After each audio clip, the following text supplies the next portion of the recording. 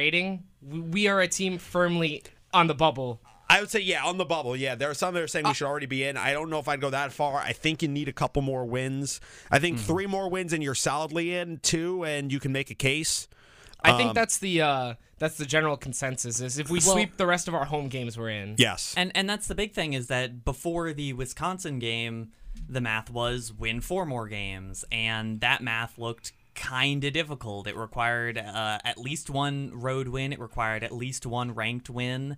And beating Wisconsin 1 is probably the best win of the season. Obviously, Purdue is a very strong team, but winning at home is a lot easier than winning on the road, and Wisconsin is still an incredible team to take down on the road in that fashion.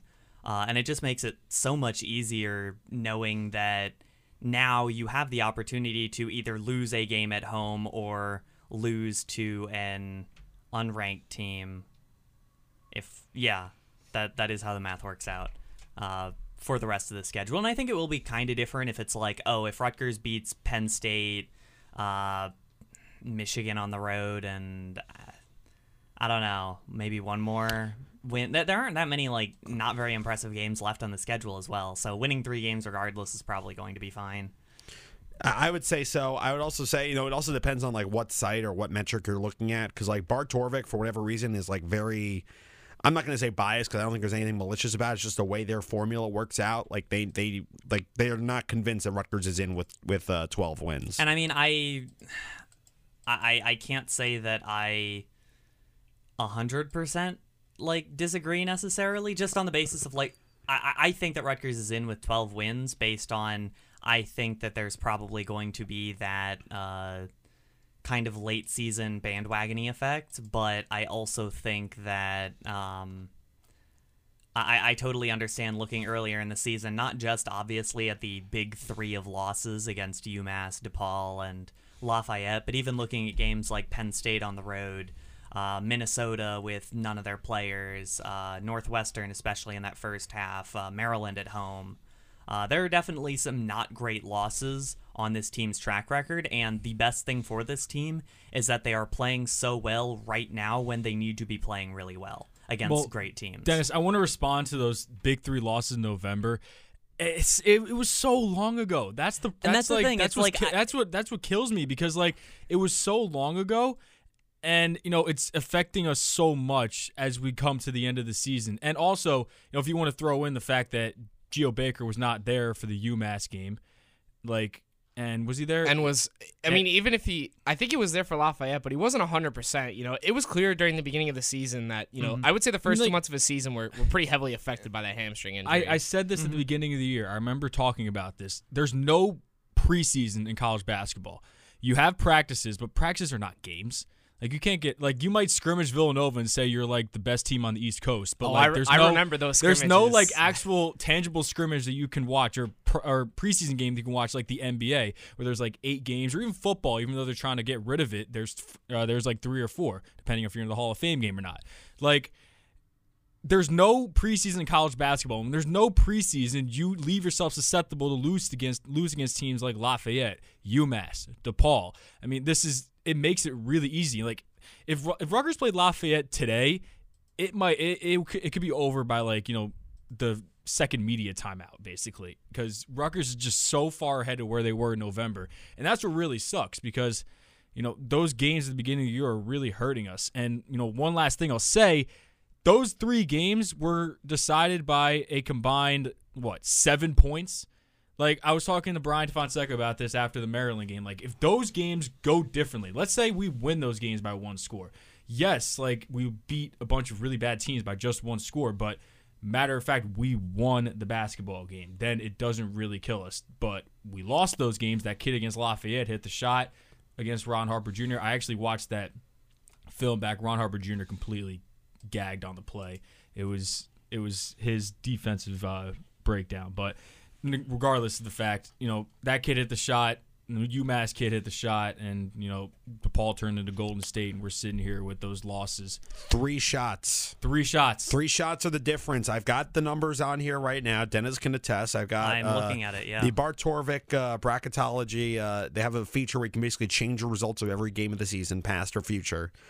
I basically flipped DePaul, Lafayette, and Massachusetts based on 3 shots. If they don't go in, Rutgers is projected to finish 20-10, 11-9 in the Big Ten, basically what we finished in 2020, and they're in the tournament, albeit as an 11 seed, but they're in.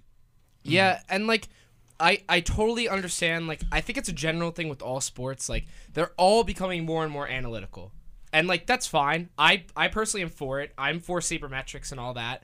But I think the eye test has to still hold some weight. Like, this is not the same team that lost to UMass. It's not the same team that lost to Lafayette. You know, these 3 wins, you know, this is a team that if they played this way all season, they would have been ranked for most of the season. Like, I don't think I'm exaggerating. I think this team would have been a top 25, if not a bubble top 25 team all season. And the way they're playing right now, I just think that these wins, you cannot leave them out of the tournament unless they collapse at the end of the season.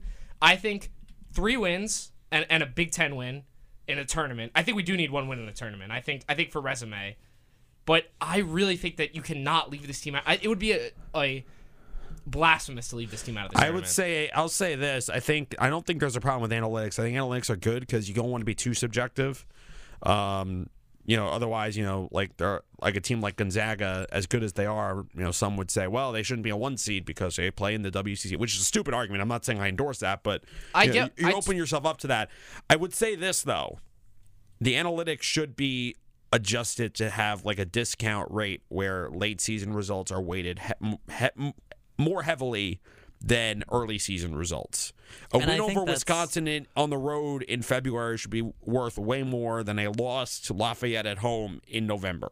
I agree. In my opinion. I agree. And I don't disagree. I just think it's more of a subjective thing, whether you are looking at the entire team's body of work, regardless of like when it happened, which I believe is what the selection people are trying to do, what they set out to do, rather than the way you said it, which I don't disagree with the way you've set it up, but at the same time, if it's going to be rated on that win-loss kind of mentality, Chris, why are you just setting every game to a win? Of course, we're going to be a 1 seed if we just win every single game. I just want to mess with this thing. At Illinois, 86-51 win. Also, why you that was really the first thing I clicked. Number 1 Purdue, 85-45 win. I'm doing it right now. Hang on. No, you missed one. Oh, I missed Merrill. All right, we have to have some blemish. Let's see, 29-1, 19-1, 3 seed. 3 seed. Hey, I mean. Oh wait, no, I forgot to switch Indiana. You, I made Indiana a loss. It was the Indiana was the only one you missed. Yeah. Let's see, does that get us into a 1 seed? I don't think it does. That'd be shocking if no, still a 3 seed. That's honestly kind of shocking. That means that we have to discount 2 seeds when we look at the Bart Torvik because we could win every game and we'd still be a 3 seed. You know what? I see what you mean now. I was trying to tease out the Rutgers bias. That reminds me of that website that you can go on and like predict like every NCAA tournament game or every NCAA game period. You can throw Rutgers against like Gonzaga and see like who wins, and you can like do it a bunch of times and see if Rutgers wins. And I basically do that for like a March Madness bracket once in a while. Like every Chet year. Holmgren's ultimate kryptonite, Cliff Amore, down low. But no, I think one thing you got to say about this Rutgers team too is early in the season, it was all about this team is relying on 2 guys to score the basketball.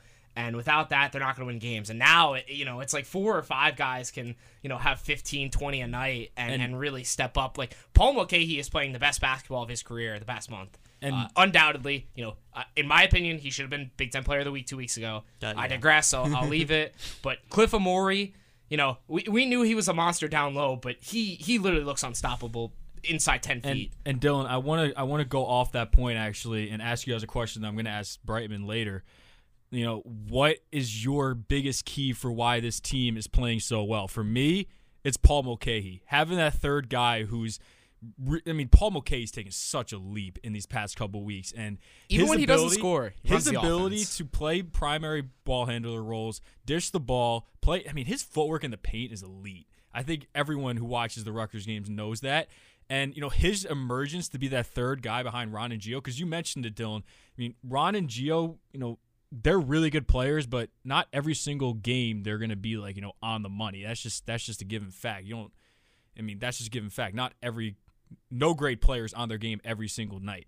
And having Paul Mulcahy there to pick up the slack and then also, get the role players involved, like Mwat Mag, who's played really well, getting all those guys involved, it's just been huge. And, my assessment is just the emergence of Paul Mulcahy has just made all the difference. I want to hear what all you guys think. I mean, he's basically turned to Chris Paul the last couple weeks. Like, if you look at his numbers over the last, 4 games, it's 23 points, 9 assists. I think he's shooting 73%. Look, the shooting is going to cool off a little bit just because no one shoots at that level consistently, but he does so much beyond that I'm not even too concerned about that. I think he's just That's the thing. He was a starter for the team before he could shoot. Yes, exactly. Yeah. And Peichel, I think more than the average coach, values the non-scoring parts of offense, the playmaking. In some cases, he'll crash the offensive glass. He just sees the floor really well. That's been a massive asset. And I'll say this, I feel like he's gotten more comfortable in terms of his shot selection, in the sense that I feel like before he was kind of trying to force things a bit. Whereas now he's more, looking for his shot, and now defenses have to look out for him and adjust accordingly, and that opens lanes up for Ron, Gio, Cliff. I mean, we saw how many times they went back and forth with the pick and roll. I mean, that was just a joy to watch at the Kohl Center on Saturday. His size is he's 6'6". He's a legit 6'6" out there, and his ability to bully smaller guards and use his footwork that I previously mentioned in the paint and, set up Cliff Amore, set up, other guys who are rolling to the rim, even Dean Reber, guys who are rolling to the rim. I mean, that's huge. And, also him being 6'6", he's able to see over defenders a lot more. And, he's just been incredible these past couple weeks, and it's just been great to watch. Well, also him being able to work a little bit better inside the post, because that's where a lot of his shots are taken from the post. It allows Ron Harper and Geo Baker to sit a little bit more easily in the perimeter and get those kinds of three-point opportunities that they're kind of known for. And so it definitely helps kind of space out the defense a little bit more, where you don't either have to worry about some dudes at the perimeter or trying to drive or Amore right under the basket. It really helps kind of space out the mid-range a lot better. Yeah, like I said, just completely revitalizes the offense, and I think we're seeing that now. I mean, I don't know, Jack, maybe it's just me, but it feels like they're getting a lot more open looks in general the last 2 weeks. Absolutely, and that's making the difference. The one thing that I'm concerned about moving forward with this team is that even with the emergence of Paul Mulcahy, this team is very, very, very, very reliant on the starting 5. I mean, those 5 guys, Harper, Mulcahy, Baker, Amore, and McConnell. By the way, I got to talk about Caleb McConnell once I'm done with this point. Those 5 guys are the heartbeat of the team more so than they should, if that makes sense. We need, other guys off the bench, I feel like, that could really pick up the slack. I know Paul Mulcahy's playing really well, but we need, I feel like we need that guy off the bench that could really come in and be instant offense, if that makes sense. Mwat Mag is great, but he's not instant offense. He's a great, glue guy and role player. Dean Reber is not instant offense. Jalen Miller, I don't know if he has any offense. And Oscar Palmquist, Andre Hyatt, you get the point. I think we need a guy who could really come in and get a bucket off the bench as another, scorer, if that makes sense. And I said I was going to talk about Caleb McConnell. Caleb McConnell is phenomenal. I think everyone knows that. If he doesn't win Big Ten Defensive Player of the Year, I don't know what to say, because he's at this point I don't think he can. He has 14 steals over the past 3 games. Mm-hmm. 14, 1-4. He had 6 in the Kohl Center. He was everywhere. Johnny Davis is this elite scorer. By the way, I don't know what I don't watch a lot of Wisconsin basketball, but Johnny Davis just really weird in the way he played. He just was not looking for a shot. I don't know if it was Caleb. I don't know. It was Caleb. You think it was Caleb? I think Caleb just made him a non-factor on most possessions. Because when he that they had to go to started their looking second and for a third shot, options. he started making like big time shots, shots that Caleb defended well, but he was just making it. But he didn't really look for a shot. But regardless, that kid scored 37 against Purdue at Purdue. So he's a top player in the Big Ten, top player in the country, and Caleb McConnell just went in there and took him off his game. I mean, you see it a lot on offense where it's like a guy you got to look out for every time he's on the floor, and Caleb is that on defense. If you're on offense and you're playing against Rutgers, you have to know where Caleb McConnell is at all times because if the ball gets anywhere near him, there's a high chance he steals it or he at least causes some type of disruption. And guys on offense when they struggle and they can't really shoot, you kind of describe it as them playing 4-on-5. I feel like with Caleb McConnell, a lot of times people playing Rutgers, it's a 4-on-5 type of mentality because it is going to be really hard to score on him, let alone get to the basket if he's going to be in most of the game. If he stays out of foul trouble, he's a huge asset on defense. Obviously on offense, he's not the best scorer. He's out there and he's gonna start for his defense. He finds ways to score though. If he's able to take good looks and make some of them, he doesn't have to be a 50% shooter, but against Wisconsin, he made 2 baskets. He shot 6 times, and I would say probably 4 to 5 of them were wide open, good looks where I was all right, it didn't go in, it happens. But I mean, he's a major conference starter. He can shoot the basketball at a level that most human beings cannot. It's just a matter of I'm not saying that he can't what I'm shoot. saying is that he definitely has the ability to make those kinds of shots, but it's not really what he's in the game to do. But if he's completely wide open, then he will occasionally get those kinds of plays. And he should definitely take them if he's wide open. Yeah, exactly. His defensive presence. I mean, that's is what happened something last else. year with Paul Mulcahy is people just left him open and he'd just take threes occasionally. And it's all right, I know you can make some shots like that occasionally. Also, 16 for 18 from the free throw line. This team, they have a chance to do something that no Pikel team has ever done, and that shoots 70% from the line. For the longest, for all the time I've watched Rutgers basketball, especially under Pikel, they could never shoot free throws. And now they're going on the road to the Kohl Center, hitting 16 of 18 free throws in a game where Wisconsin was 9 for 17 from the free throw line. They missed a lot of free throws. And we ended up winning by 8, and we outscored Wisconsin by 7 at the free throw line. I'm a big believer in how important free throws are in a game, and Wisconsin, I don't know what was up with them on Saturday, but they did not hit free throws, and Rutgers did. I mean, Paul Mulcahy 4 for 4, Ron Harper Jr. 6 for 7, Geo Baker 4 for 4, and also back to the Ohio State game, Geo Baker nails 2 free throws to win the game. Caleb McConnell's 0 for 1, but Cliff Amore 2 for 2, that's huge. That's huge, as Dylan McCoy would say. That's huge. That is something I would say. It's huge.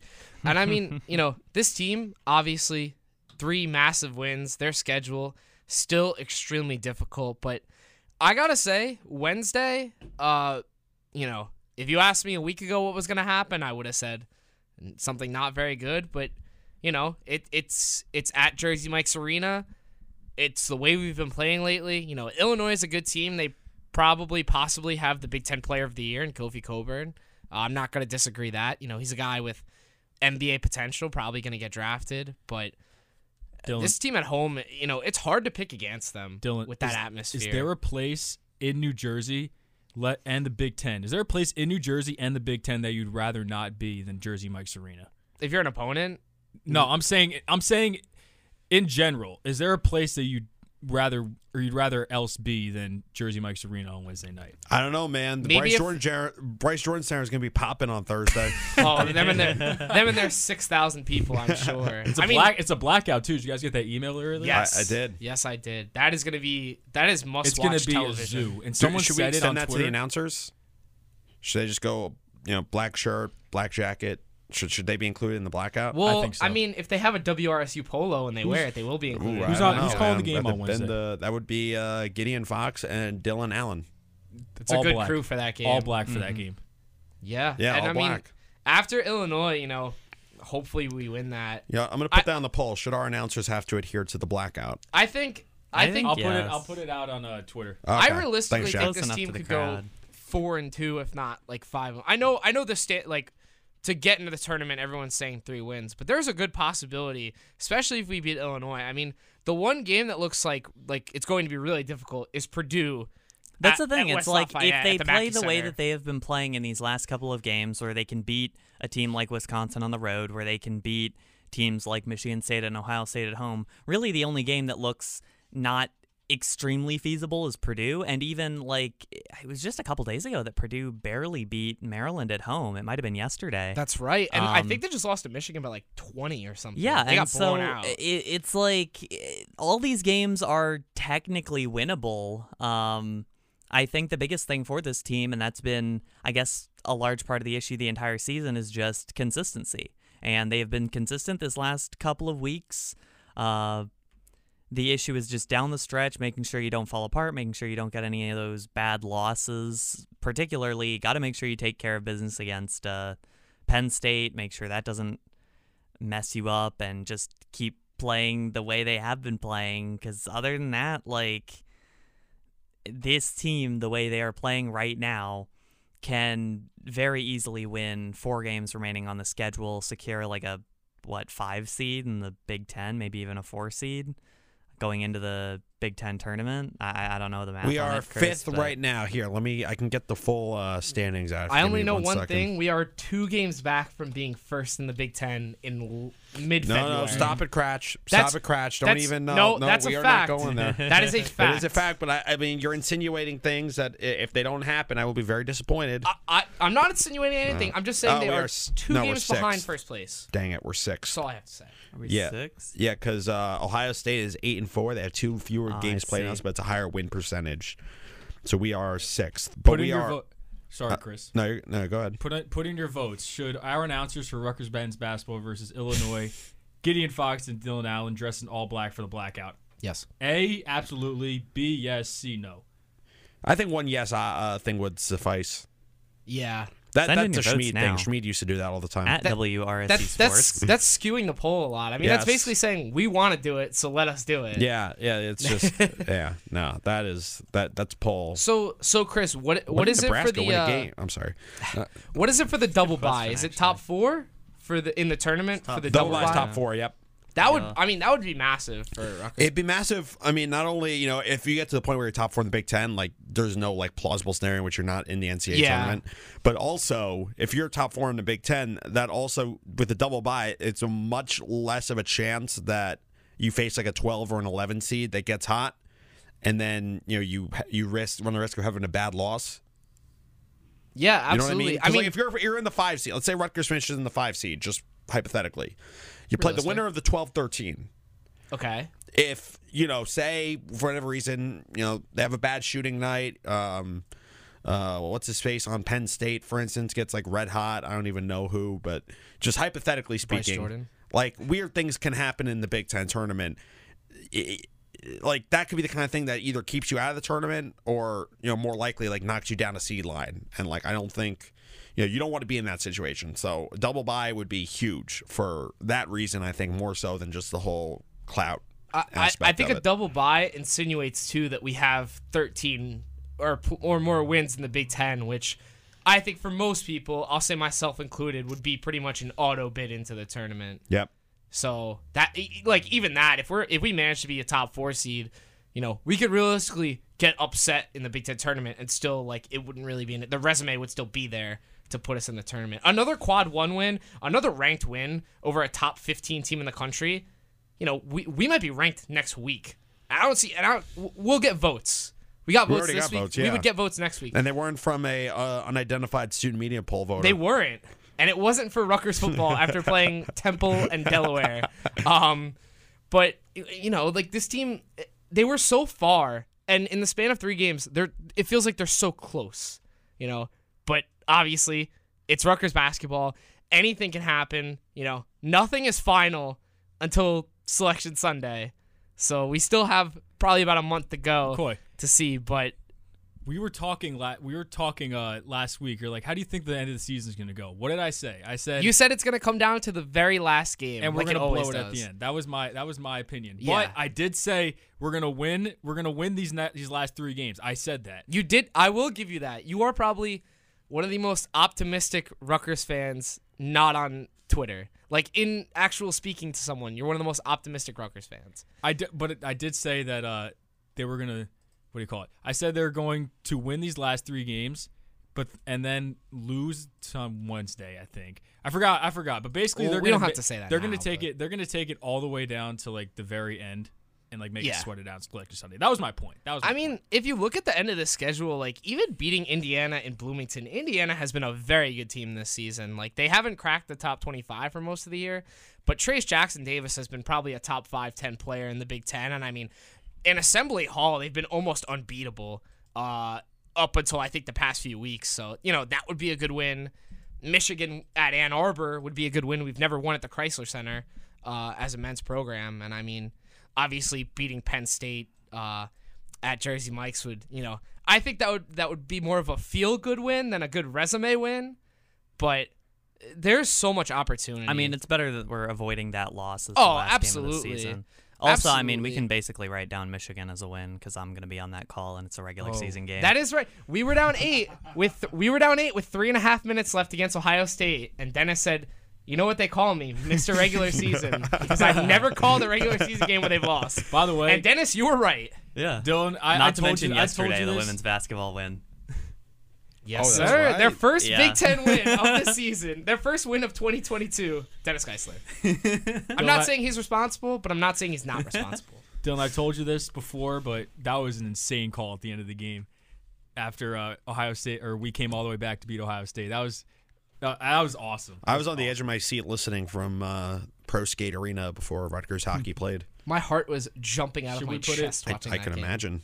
Should we put it on or no? If you can pull it up. Aw, if it guys. if it were if it were saved in the proper folder. Don't worry. It was only last week, so In I the think I folder? can find it. Well, I mean, it's on Twitter. Although the Caleb block wasn't, which I was sad about, but that's okay. What was it? February 9th? Yeah, should be in sports I got audio. it.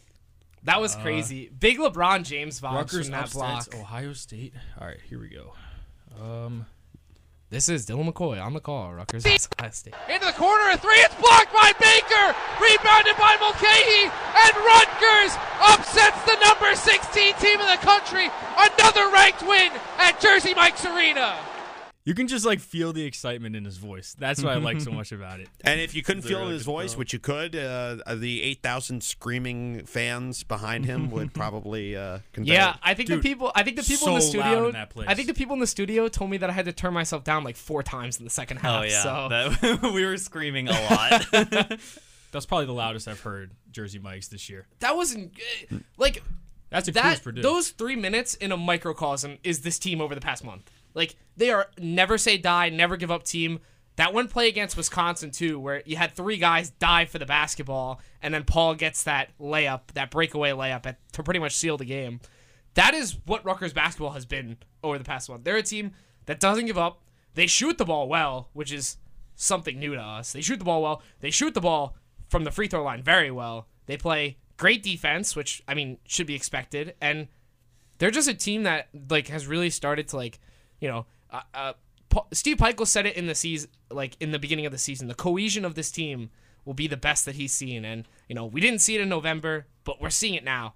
It took a minute, but this team is coming together at the perfect time. And if they keep playing like this, they're going to be a hard out in the Big Ten tournament, and they're going to be a hard out in March. If they stay hot like this, you're going to need a complete effort to beat this team. You're going to need a lot of talent, you're going to need a lot of grit, and you're going to need good coaching. I mean, And putting those things together is difficult. no one wants to play Rutgers right now. Do you think Illinois wants to go to Jersey Mike's No. Arena right now and play a red hot Rutgers team that's knocked Kofi's off? shaking in his boots right now. Do you really think that they want to go? I've been in the student section when we played Illinois before. He gets a tough time, He responds to it, but he gets a tough time, and it hurt, and it's got to feel some way. As I broadcasted the Rutgers-Illinois game last year when there were no fans and we were on the student radio call, I was in the student section last year when we played Illinois because we were at the student section for a year. there were no fans. Why you were in the student section when there were no fans? I actually don't. Well, That's no, pretty like, cool. Our broadcast was basically the student section because we were the only students allowed in. Oh, I thought you meant you that was broadcasted okay. from the studio. That's what I was I gonna kind say. of It's like regret- that's I just mean, the wrong I was angle. like, that might be a difficult angle. The but logistics. That's kind of where the- we were for the Maryland game, actually. There were a Jake couple and I. games where we had to do that last year. We had to go like where the handicap section is at the rack now. Yeah. That's where we like had to do a couple because when the visiting radio would travel, they had to bump us out of our spot for distancing purposes. Well, there's nothing like calling a game from Studio A when Rutgers played Maryland during the middle of the no, pandemic. don't make me get the crowd noise back up. That was my beginning, was calling games in the studio. So got a lot easier when I actually got to go. So, Yes. Made me yes. better. I mean, exactly. Made me better. Thank you. I had to call guess. an entire lacrosse NCAA tournament from my From parents' Florida. bedroom. From my parents' bedroom. That doesn't get any it was very uncomfortable having to call a game with my parents like in the next room. And that's why we pay you the big bucks, Chris. Yes, I get paid the big bucks. It's not that hard. I've done that with League of Legends a lot. Yeah, I don't like it. It feels weird. It feels so weird. But I'm like, if I'm going to do it remotely, what difference does it make? The harder part was not having a color guy, especially when the first game started 18 minutes late and I ran out of pregame content. Mm-hmm. So That point, you just start talking about your lunch. And we're still waiting here for Rutgers and Lehigh to start in Charlottesville, Virginia. I could have just gone down to that. Yeah, but we Yeah, weren't allowed to. That's a hop, travel skip, then. and that's a hop, skip, and a jump away from you. I Dennis. know. I don't have to tell anyone that I'm going.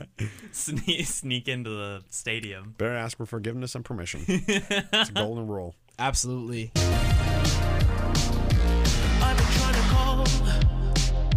And welcome back to the Monday edition of The Crew here on WRSU-FM New Brunswick. Dennis Geissler, Chris Tsakonas, Jack Bisaha, and Dylan McCoy joining you here. And guys, obviously we're a Rutgers show. We started the day with Rutgers basketball, but the biggest story in sports is Matt Stafford goes from Detroit to a Super Bowl ring in one season, and the Rams beat the Bengals last night in what I would consider a pretty good game. A little controversy at the end of the game with the referees, but, a little controversy on the biggest touchdown in the game with the referees. But overall, good back-and-forth game. Sean McVay gets his first Super Bowl championship at, I think, 35. He's the youngest coach ever to win a Super Bowl, and, I think a lot of people, I think the Bengals were America's team in this situation, but conventional logic played out. The Rams defense did what they were supposed to do. They made Joe Burrow's life awful.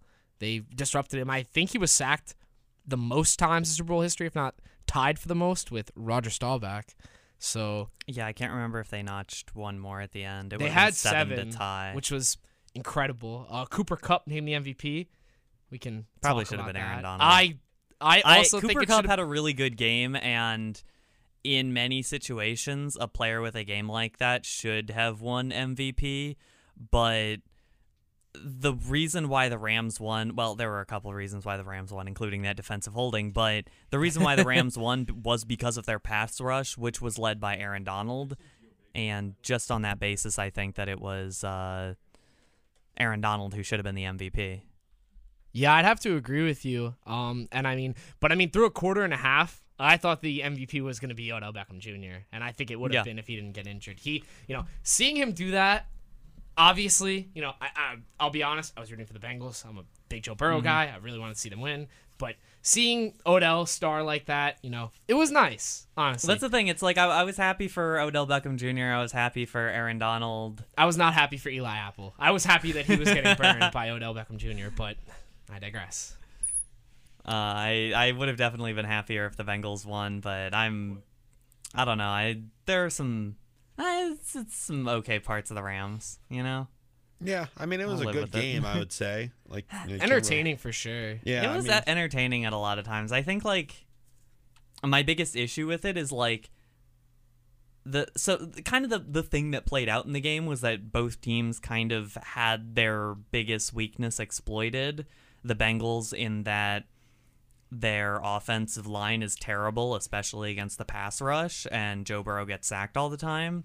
And the Rams that they don't really have any depth because they've traded away all of their draft picks, and so anytime even one or two players get injured, in terms of their pool of star players, or one player gets shut down for a brief period of time, or there's a crack at any point, they kind of just fall apart. And that kind of happened to both teams, and it's kind of where I'm I guess my biggest issue with the Super Bowl is it feels like a ton of very small instances felt like big asterisks over the entire game. Obviously, the defensive holding, like, if that defensive holding is not called and that was not a defensive holding, it just wasn't. It wasn't. It's a completely different game. Like, that, then it's 4th down and 8. The Rams have to try to get into the end zone from 8 yards out, which is really difficult, actually. Especially when Matthew Stafford can't really run very well. You don't really have that scramble option. You aren't running very well, so you can't even go with any sort of weird play in that sense. The Bengals are doing a great job kind of just distributing their cornerbacks, that heavy defensive back setup. So realistically, it might have just been the Bengals winning the game if that defensive holding had not been called.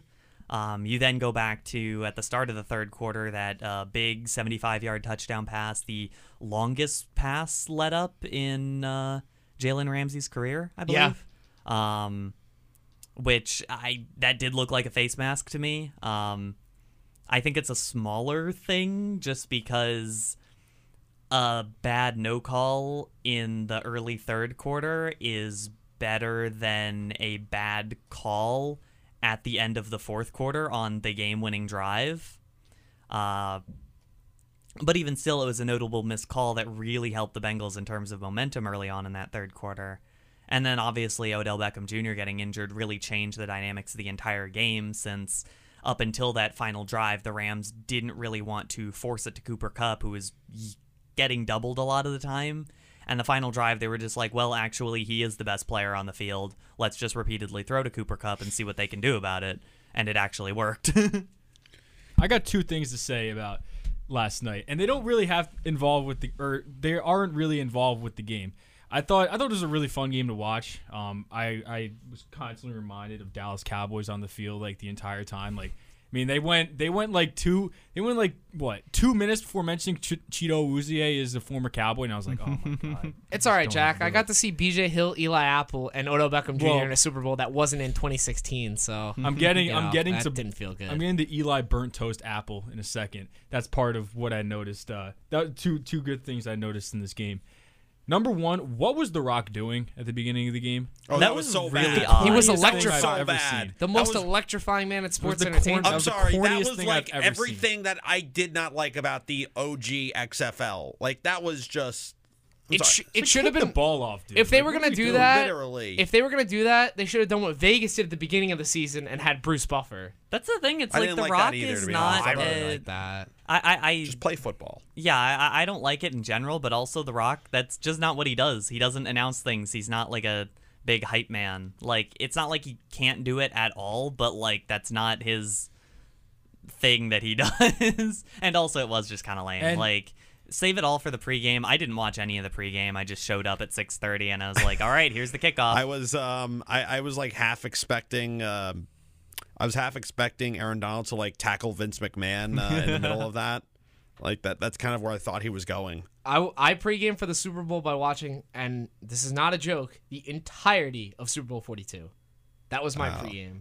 Oh man, That was what I did. I was excited for football, so I wanted to watch some football, and I watched the greatest upset in the history of football. So, And the second thing that I saw, there was just like Twitter wars going on like all night between like yes, the Bengals offensive lineman Quentin Spain and like Jeffrey Simmons is just like arguing with him on Twitter So much like beef. the entire time. It was hilarious because like I found it hilarious. And then Eli Apple just got eviscerated on Twitter last night. Yeah, as The soon as I entire saw the NFL pass home interference and I pointed and I was like, oh, that's Eli Apple. Because most of the game, it's like, it's a cornerback. You're not always going to notice. Like, a couple times he didn't do super well on coverage, but most people are not going to notice. And then it's like, okay, the pass interference that put them, I guess, a yard closer to the goal and made the final touchdown much more inevitable. Dennis, the entire NFL was going at Yeah, this man. it was pretty funny. Like, as soon as I saw it, as soon as I saw that number 20 there, I was like, oh no, the Twitter's gonna be fun tonight. I mean, the discourse was just on another level. Mm-hmm. I don't know, man. I don't know. It was just it was a wild One game. thing I noticed. But I know where this is going. No, I'm not going to talk about the Chevy Sopranos commercial. It was amazing.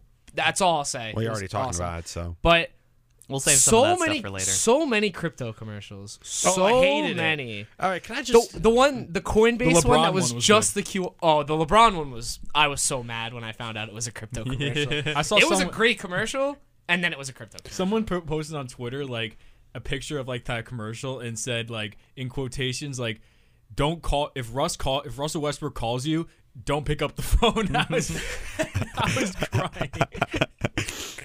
No, it's just I'm just so over the whole crypto thing. It's like I don't want. I mean, All I'm going to say about the crypto things is there is a Wikipedia page for .com commercials, not in general or in the Super Bowl, but specifically .com commercials in Super Bowl 34, and that's all I'm going to say about the crypto commercials this year. I mean, I kind of want to read that now. Yeah, but like, it's not that interesting of a page, but There weren't too many great ones. I don't know if that's me getting older and that's the focusing thing on is it less, but all the commercials, like in general, I'm just not that interested in commercials in general because But the crypto ones are so like. They come off as pretentious to me because, like, one, it's not just another product. It's the most revolutionary way to invest your money when it's really just like you want to blow cash like you're in Vegas, but you want to look sophisticated while you're doing it. Crypto is like the worst thing you could invest in because it can either gain or lose half of its value in a matter of minutes. while you're in the middle of the transaction. Yes, over like the dumbest possible reasons. Like a bunch of guys on the internet just decide, oh, AMC, let's buy stock now. Diamond hands, going to the moon. And then next thing you know, a failed movie theater company is like the hottest stock on the street. Like, what are we doing here? This isn't really a crypto thing anymore. I've kind of just evolved into an anti-internet finance thing, but it's so stupid. Hearing the words "to the moon" at the Super Bowl really really shook me. Honestly, Fortune I was not favors the excited. brave. I that's one of the worst commercials. Like just I in was general, waiting it's for one of the Matt worst Damon to commercials. come. I was expecting the Matt Damon commercial to play at least. Did you guys have like a favorite commercial? Like you guys know what mine was. I but- think the only one that really stood out to me, you don't under any circumstances got to hand it to Coinbase, but I actually think The the QR QR code? code commercial was not that bad. I thought it was probably the best one just because it's very simple. It's very different from what everyone else was doing, and I always kind of appreciate that. Apart from that, I think the best one was the Lay's commercial with Paul Rudd and Seth Rogen. That was pretty good. Just because there was a punchline at the end. The joke was not just these famous people are in the commercial. There was actually a separate punchline at the end of the commercial, which worked fairly well. I actually laughed at the punchline at the end, which I cannot say about any other commercial, even the ones that were supposed to be funny. Yeah, I mean, I'd have to agree. I'm not exaggerating. Every person in my living room scanned the QR code, so their commercial worked. I my didn't, personal 'cause I was opinion. like, I was you're out of gonna tell commission me at that what point. it is at the end. This might have been the first Super Bowl or like the Super Bowl where I paid attention least to the commercials. I literally did not watch the commercials at all. I was only watching the game. There were no like, you know how like certain like the Kia hamsters. Everyone remembers the Kia hamsters. Like it's one of those things that has stuck with me. I don't think there are any commercials that in like 5 years I'm gonna go back and be like, hey, remember this one? Like, And this some one of was it, really I think good. it is just that so many of these commercials now are just look at celebrity is in commercial for Yeah. Oh, I brand. completely agree, Dennis. Even the one that I was like lauding that was very good. It was literally just, hey, here's Jamie Lynn Sigler and the guy who played AJ on Sopranos. And because I watched the show, I thought it was cool. But I understand why a lot of people were like, well, what is this? Yeah. But And then all of the electric car commercials that were all exactly the same. yes. that The one was- with the dog. Like, and then that's the thing. It's like, well, that one was really strange. That weirdly Yeah. CGI dog. I did not like that dog. But just on the whole, it's like all of the electric car. It's like every car company at the exact same time. And it's not that all of them at the exact same time have been developing electric cars because they've been doing that for like 5-10 years now. But at the exact same time, they're all trying to say, we're on the electric car market. And so it looks really strange when all of them are promoting it at the exact same time in the exact same event. It was sad because the commercial I got the most response out of was literally a movie trailer.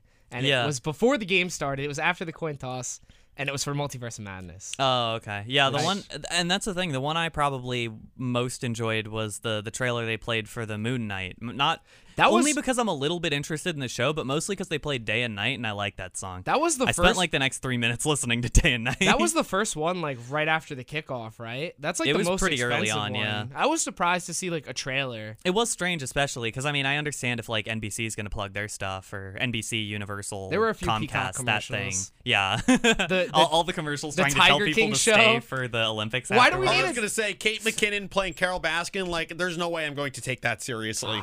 It is I'm not going to watch the simultaneously- show. I don't want to. It is simultaneously the best and worst person they could have picked. Like, the whole show is going to feel like an SNL sketch. Yeah. A Yeah, good SNL sketch. She's not serious enough. But an SNL, no, I know, but like, and I'm not even saying that she's not good. I'm saying like I don't know. It's a weird fit for what It's- they're trying to achieve. It's probably the correct casting, but also it definitely kind of shows what the show is going to be. Yes. Yeah, and I mean, you know, it was a great game, and I hate not talking about the game, but the Super Bowl is so much more than the game. Of course, it is. While we're at it, Basically, We America's gotta best spend holiday. like 2 minutes talking about this halftime. I was going to Halftime say, show. I was halftime waiting show. for What this. did the you guys halftime think? show that would have went crazy in 2004 sans Kendrick Lamar and Anderson .Paak. I mean, but- that's like most of them, isn't yeah. it? Lately, it has been. Well, the is weekend that, would be is like that a the exception. demographic thing? Like, I think there is someone because the NFL never does something just because they feel like it. There's always Yeah. like a calculated reasoning behind it. That's the thing. It's actually gotten younger recently. Like it used to be Well, it where it's kinda like had to. the Rolling well, Stones I and said the Who. I are- rewatched Super Bowl 42, and it was Tom Petty and the Yeah, it was Tom Heartbreakers at Petty. halftime.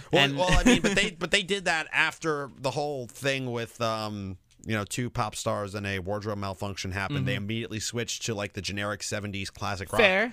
thing. And Fair. they stuck with it for a decade. And hey, we got Prince, we got Bruce Springsteen out of that. I'll take that. So Anytime. how did everyone feel? Because I saw, like Jack mentioned Twitter before, I saw a lot of people say that it was great. And I was under the impression that I thought it was okay. I enjoyed like what everyone did, but it felt very short. And maybe that's because it was a lot of people, but it felt very short. And I don't know, it was okay. Seeing Snoop Dogg at Shai Stadium felt more of like an enlightening experience than seeing him do 1 or 2 songs with Dr. Dre at a SoFi. But I'm a big hip hop fan. Can't say I'm a big hip hop or big fan of those people because they're a bit before my time. Like Before we Eminem, were like born. Snoop Dogg, like Snoop Dogg. Like Well, Snoop Dogg I made and the Dr. argument. Dre I for made sure. the argument. Snoop Dogg came to Rutgers. I'm like, I was like born when Snoop Dogg was like at his like peak or whatever. So I can't really relate to him. But regardless, though, I thought it was great to see something different. Usually, you get like these pop artists like that come in like Coldplay or like just name them. Like name all the halftime shows of the past couple years. Like you usually get one of those. J-Lo and Shakira was Yeah. like That was a pretty really good one. That That was was pretty awesome. good. But usually you get these pop stars that come in and like it's okay. Like it's not bad. But it was really cool to see something different in this hip hop influenced halftime show.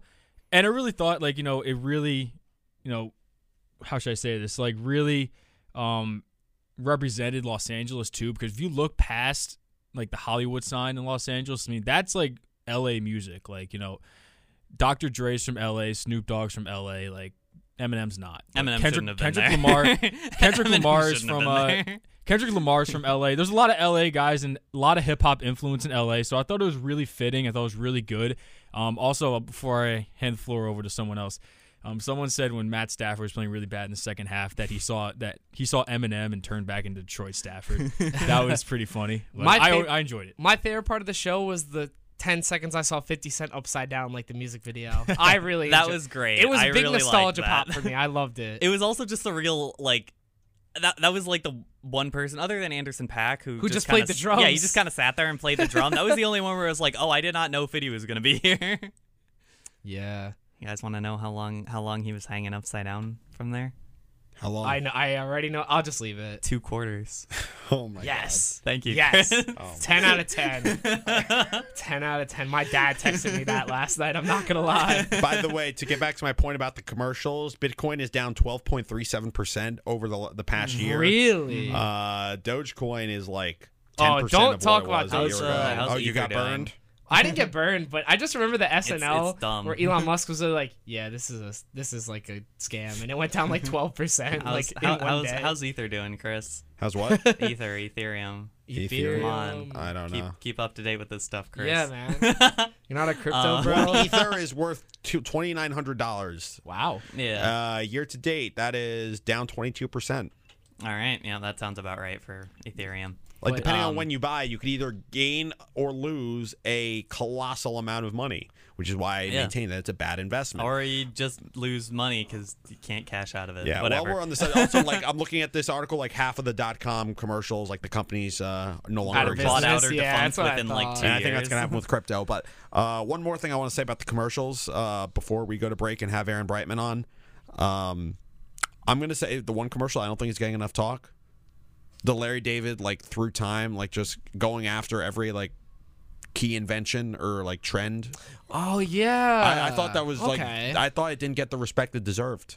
I don't get no respect. He was the good guy though at the He's end like, for he's opposing like crypto. Thomas Edison's literally just showing him the light bulb. He's like, yeah. I mean, I mean, yeah, I always like Larry David. I saw a Yes. tweet and it was like the man who made the show about nothing did a commercial about nothing, which is. But before we go to break, obviously going back to the game, a lot of legacies being written. I think Matt Stafford really goes into discussion of Hall of Famer. I know No, it's one game, not but happening. I feel so bad for He Odell. needs at least one more. Like, I feel bad for Odell too. But he has a won. ring now. I'm happy. I'm happy he won, but like, man, I think he retore his ACL. Yeah, it did not look good. I mean, look, there were a lot of injuries. Like Stafford was hurt at one point. It looked like Burrow got really hurt at one Yeah. point. It looked like he popped his knee out. Yeah, he Yeah, was the knee was screaming really a when he problem. came back in. I mean, And then he says after the game, "Oh, I'm fine." the person I feel the most like happy for is Aaron Donald because he's the one Yeah. who deserves it by far the most. And he might just He's retire right now. He's the best defensive Yeah. player that I've seen in my lifetime, and It's like, go ahead, take a bow, retire, goodbye. he's a first Great ballot job. Hall of Famer, and him getting a ring makes it even more like Oh yeah, totally. set in stone. yeah, he's retiring. Stafford's gonna retire.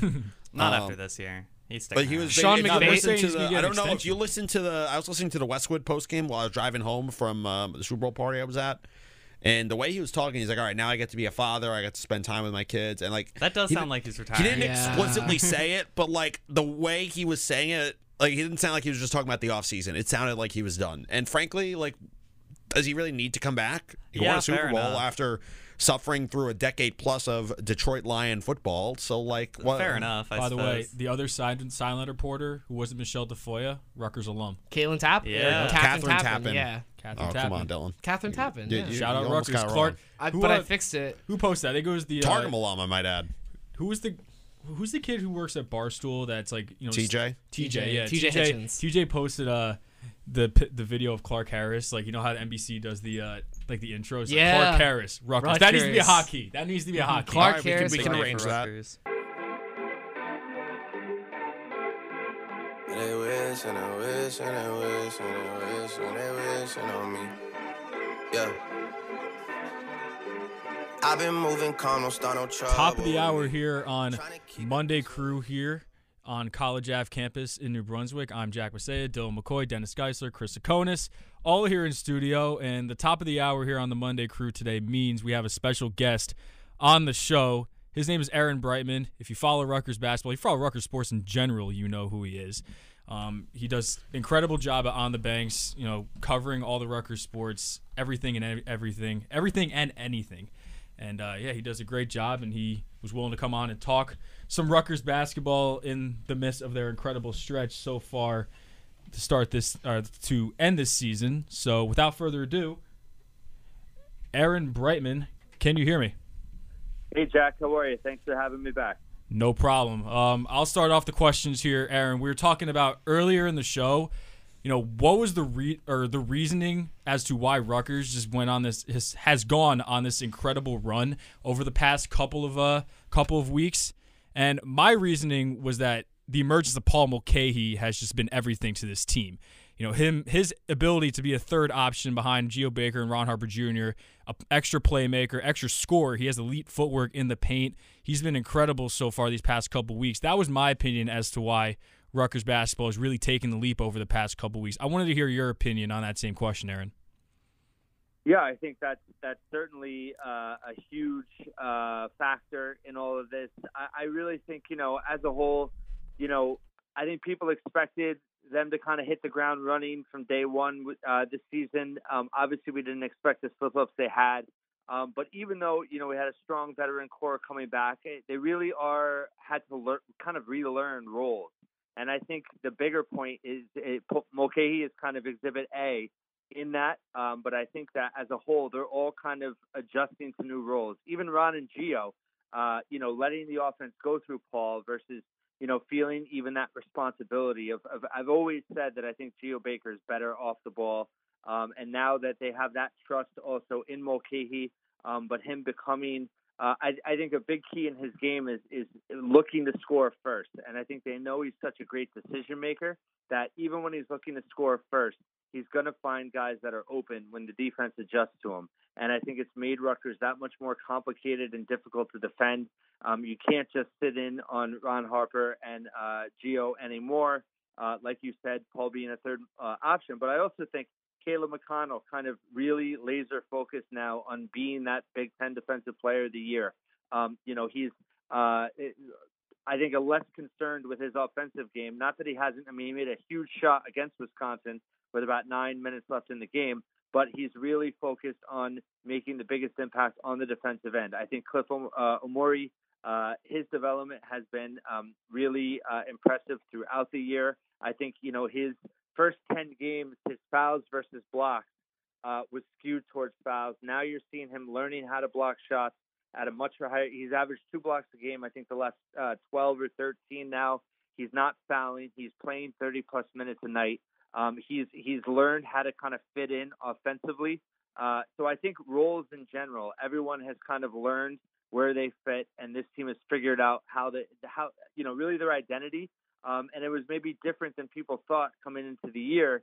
And I think they're obviously hitting their stride now. And I think they're always a team that has played better for better or worse with their backs against the wall. And I think once they knew basically everyone had written them off, it was like, something clicked, and this team's internal toughness and fight has really shown up. Aaron, I think one of the most remarkable things about this team has been their free throw shooting. They have a chance to do something no Pikeville team has ever done, shoot above 70% from the line in a season. I think the highest they got to was 69 a few years ago. But, especially in a game against Wisconsin where, Rutgers got in foul trouble quickly, how important is it for them to, continue getting to the line and converting their chances from the charity stripe? Yeah, it's a great point. I actually looked this up the other day. The last time they shot over 70% in a season was 2013-2014, which was Eddie Jordan's first year. So they were even, last year they shot 63% from the line. So if you just think about that, 7-8 point differential is really massive. And but I always thought the potential was there. Ron Harper Jr. has, if you look at his 4 years, he's jumped 3 or 4 points year after year. Gio has been consistently 75%. Caleb McConnell actually was 78 or 79% lifetime shooter coming in to this season. He's actually struggled a bit, but Paul Mulcahy has really improved from the foul line, and I think it was just a matter of also those guys have to get to the line, and that really hasn't happened before. Really now the last 10 games, they're shooting close to 80% as a team. And if you look at it, Ron Harper Jr. is getting there at a very high rate. His free throw rate's one of the best in the country, and he's making 80% of his free throws. He was actually making 90% in Big Ten play up until last game. So the right guys needed to get to the line, and give credit to Cliff as well, because he's been an upgrade from Miles Johnson last year, who shot in the low 40s, which Cliff did as well. And now he's gotten over 60%. So the starters have really picked it up. And, to be honest, I think they need to still get to the line more than they are. But I agree. It's a huge plus for this team that they're showing the maturity at the foul line. And it's really been a major difference in this win streak. Aaron, I want to shift the focus for a second to Illinois. This is a team that, gave Rutgers, in terms of margin, their worst defeat of the season back in early December, and obviously Rutgers could not be more of a different team now than they were in December. But I'm curious to get your thoughts on how Rutgers matches up with them now at this point in the season, and specifically the matchup in the paint between Kofi Coburn and Cliff Omori. I guess I'm curious to see what you think of how that could pan out on Wednesday. Yeah, I think it's a good point, Chris. I think I don't think it's a great matchup for this team. I think Ohio State and Illinois, to me, are, matchup-wise for Rutgers, the worst matchups that they've had. Obviously, they overcame it last week against Ohio State. And then Illinois, I mean, they've beaten them before. I think they have the confidence of knowing they've beaten them in the RAC the last 2 years. But the last two times they played, last year in the Big Ten tournament, and then obviously, as you said, in December, they really got blown out in both of those games. And I think the key is hoping for the adjustment that they don't try to double Kofi. I think that they did that a lot in the first meeting, and it really, didn't work in terms of other guys beating you. Illinois is just too talented. And I think they have to pick their poison, but I also think that Cliff is a lot better equipped to handle Kofi this time around. And I think that's key. But I also think, you've credit to Pikel. You've seen him kind of adjust in these last 2 weeks as well defensively. He's, traditionally a man-to-man coach. He'll always stick to that. But he's really done a good job, I think, in the last couple of weeks of switching things up, mixing in some zone, mixing in some full court pressure. And I think you'll see that early on with Illinois, trying to give them different looks, trying to kind of confuse Curbelo and really try to give Illinois something to think about a lot different than last time, where they really did just try to double Kofi, and they got exposed pretty quickly, fell behind, and just could never recover.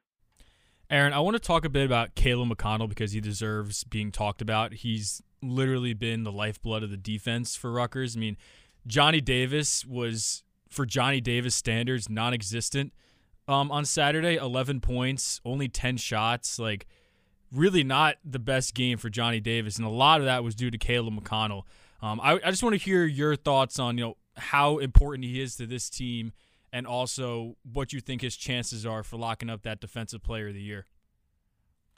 Well, I think that's it's kind of a two-part situation where I think Caleb McConnell, does he deserve Defensive Player of the Year? I think he does. I think he's proving that. Obviously with the block against Ohio State, and then like you said, against Davis. The thing about Davis is he's a high-volume shooter. So the fact that he only got 10 shots was also really low for him. But also, if you look back at it, he really didn't get an open look or easy look the whole game.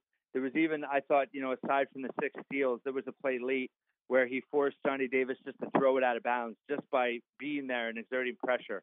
So, it's more than just steals. It's more than just, he even has a high block rate, but it's just the disruptiveness that he causes with everybody. And it's not just that he can shut down the best player on the other team. While he's doing that, he's still able to jump into passing lanes, disrupt other players, and he's really everywhere. And his emergence in these last few weeks has really been impressive.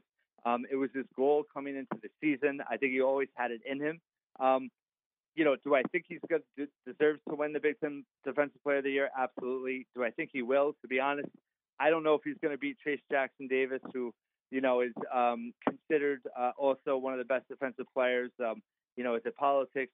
I don't know. But I'll tell you this, if Caleb McConnell continues to play at the level he is and continues to shut down the best player on the top teams in the Big Ten, he might make it pretty difficult for them not to pick him. But I am concerned. Like 2 years ago, Franz Wagner from Michigan, I thought was one of the best defensive players. He didn't even make the defensive team. So, is it political? Of course, sometimes it is.